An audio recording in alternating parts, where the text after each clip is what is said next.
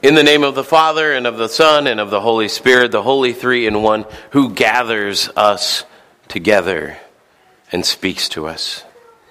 Dear brothers and sisters in Christ, I thought it was kind of funny during the week when my voice was much worse than what it is today, that I started seeing in our readings this sense of hearing God and praying to God that I would be hearable on Sunday.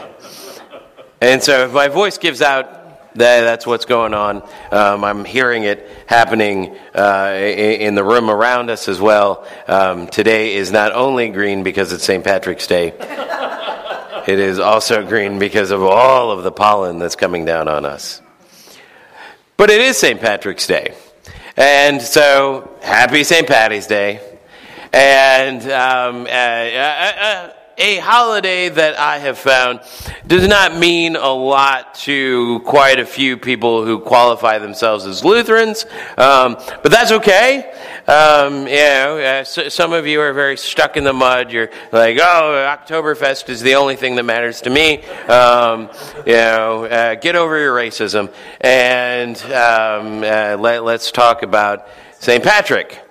Because St. Patrick, patron saint of Ireland, we kind of know what he looks like, kind of, sort of, right? It looks like a Roman Catholic bishop from around that time. And we hear all of these stories about what St. Patrick did, that he cast the snakes out of Ireland, and that he, performed a miracle and made beer green, and which wasn't quite as good as water into wine, but But the real story of the real Patrick is actually kind of an interesting story, and some of you may know it, but some of you may be, German Lutheran, and so you'll be interested in learning about this guy.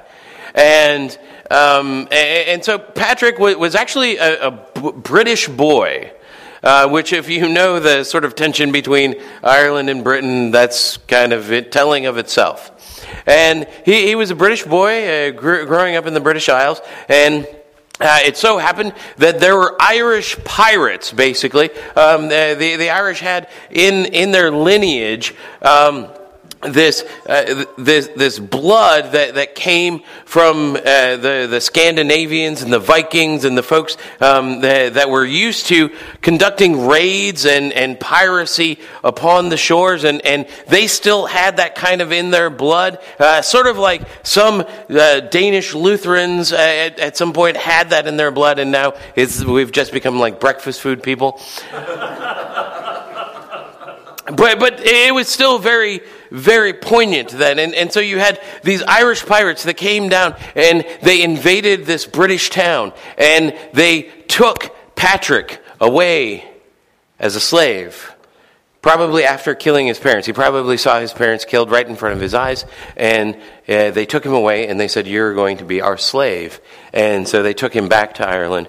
And while he was in Ireland, he existed as a slave, probably, kind of a houseboy, somebody who would help clean up around here and there and do different things. And he lived there for a while.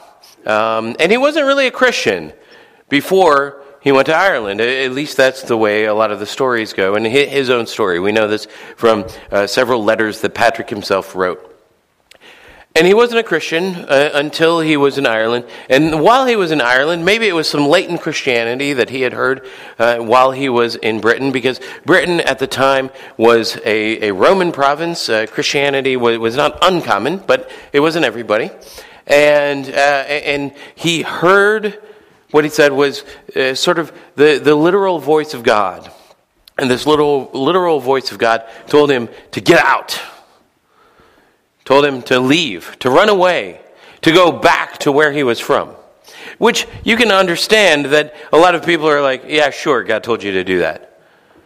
Yeah, sure, God told you to go back to the place where you weren't a slave anymore, to where you were a son. And yet, that's Patrick's story, that he said, okay, I'm going to try to get out of here. And so he ends up trying a few different times in order to get back to Britain.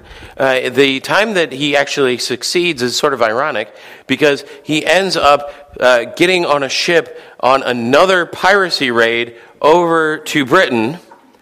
And he ends up sailing across the Irish Sea over to Britain, and he sneaks off the ship, and he then escapes, and he's in Britain now. So he is definitely taking the ferry both ways via piracy. But this time it's because God has told him. And so he's had this feeling of, okay, well, God told me to leave this place of Ireland that is, well, it's a really interesting political scene where you have all sorts of different laws, all sorts of, there's not one ruler, but there's rather little warlords that are in charge of different parts. And so he's leaving that and he's coming back to the Roman, very Prussian, eins zwei way of doing things, where everything is very organized, very clean, very neat. And so there, he says, I'm going to go, and I'm going to go to the monastery, I'm going to go to basically seminary, I'm going to become a priest. And so he's heard the voice of God. He goes, and he's a priest.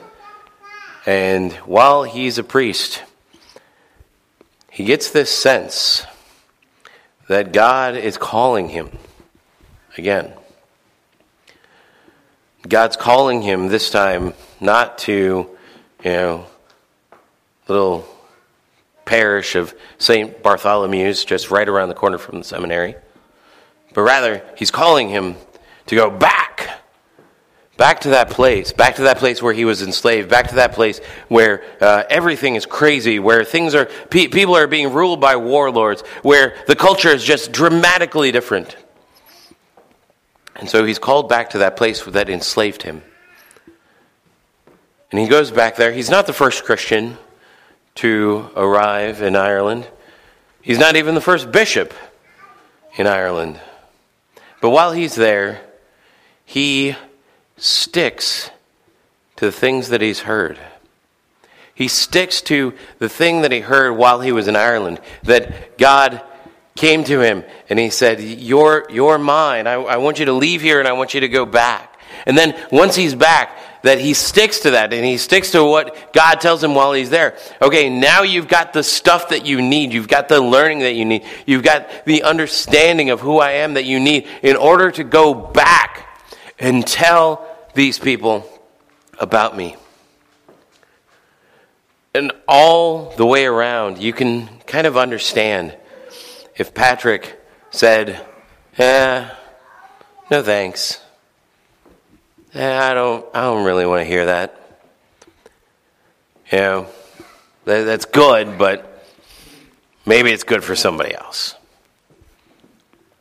How often have we said similar things when God has called us? How often have we heard God kind of rapping at our door and asking us to consider something, and we go, well, God, that's great. Glad that you're looking out for those people. You're just not going to be looking out for those people via me. Choose somebody else. Thank you very much. You get that sense in pretty much all of these readings. You got that sense in this reading from Jeremiah. In fact, if you read the book of Jeremiah, that's pretty much the entire book of Jeremiah is what we just read.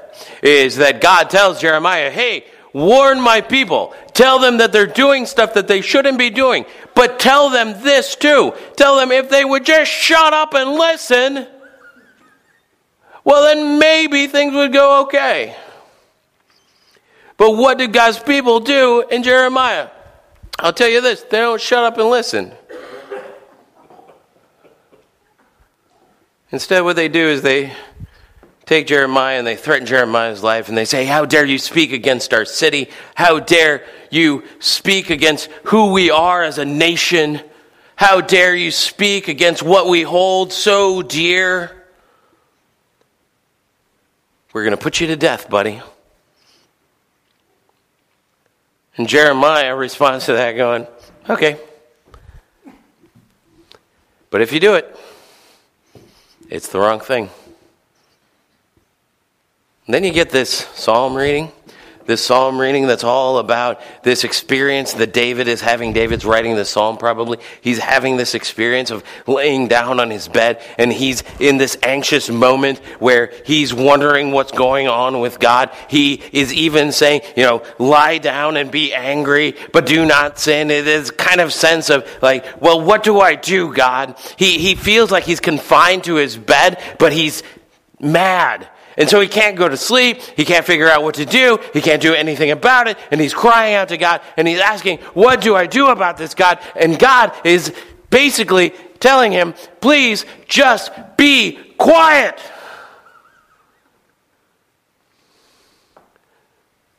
Stop all of this.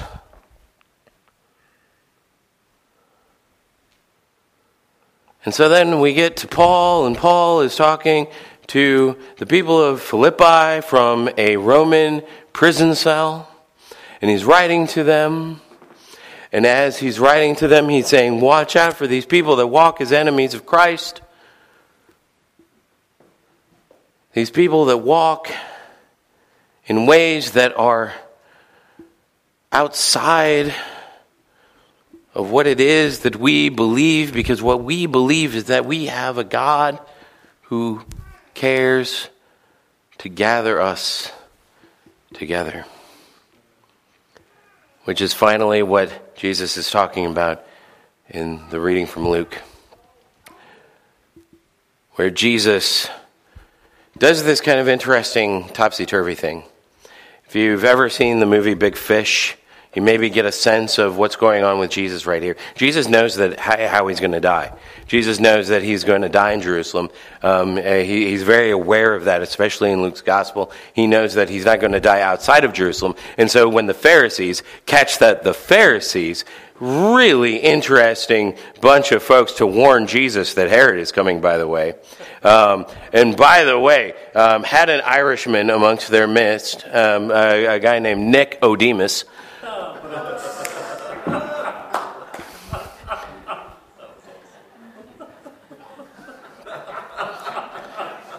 Some of you are catching on to that late. These bunch of people that really, for the most part, they don't like Jesus. Jesus is too much of a rebel rouser. He's not good enough for them. He's not conservative enough for them. And yet they're like, well, compared to Jesus, well, we still don't like Herod more. And so we're going to warn Jesus. And so they warn Jesus, and they're like, hey, Herod is going to come and kill you. But Jesus knows how he's going to die. And so he's not afraid of dying from Herod outside of Jerusalem. And he turns and he sees it.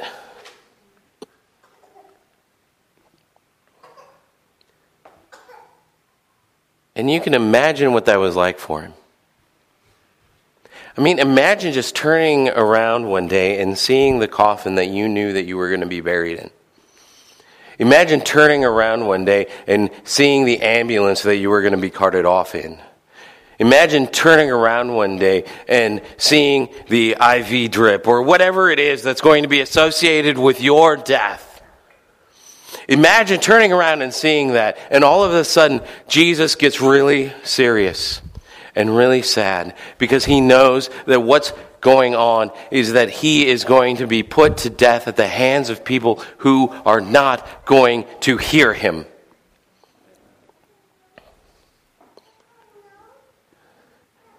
He's St. Patrick before St. Patrick was ever St. Patrick. He's this guy who's being sent back to a place that is hostile to him. Except that in Patrick's case, he converts them. In Jesus' case, he dies on a cross and forgives them. And thank God he does, because that's what he does to us. Because we are Jerusalem. We are Jerusalem in the Jeremiah reading. We are Jerusalem in the Luke reading. We are the Jerusalem in the psalm that is so anxious about what's going to happen next.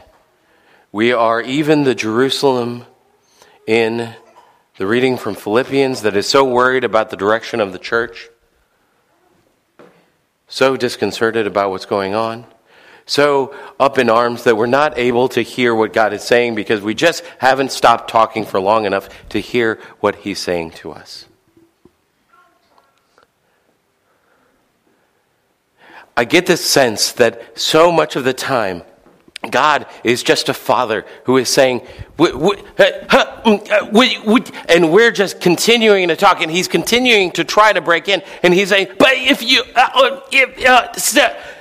but we just keep on going, and he's like, stop it!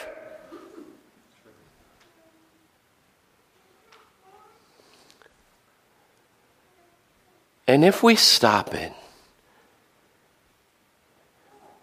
if we stop and listen,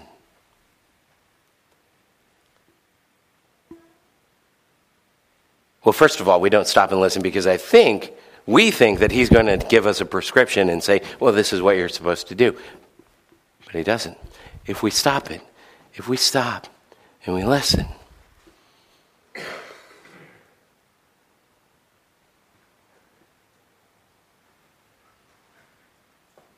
he says,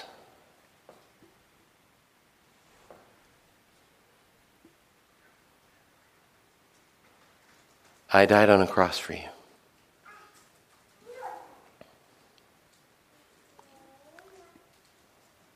I love you.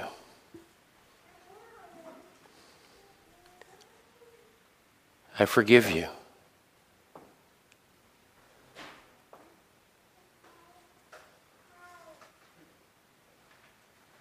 And so maybe if we just stop a little bit more often this Lent, we'll hear him. Because what sends Patrick back to Britain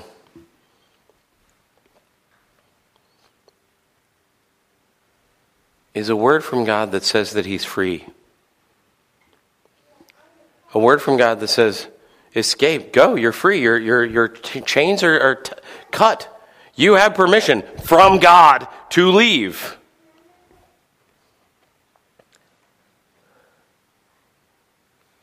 What brings Patrick back from Britain to Ireland is also freedom.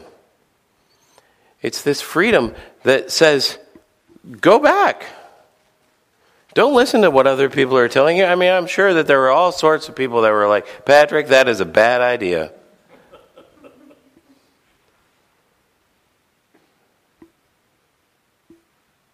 But Patrick knew that he was free, that he was forgiven, that he was loved, that Jesus died on the cross for him, and that God was sending that message to him, and so why shouldn't he send that message to other people?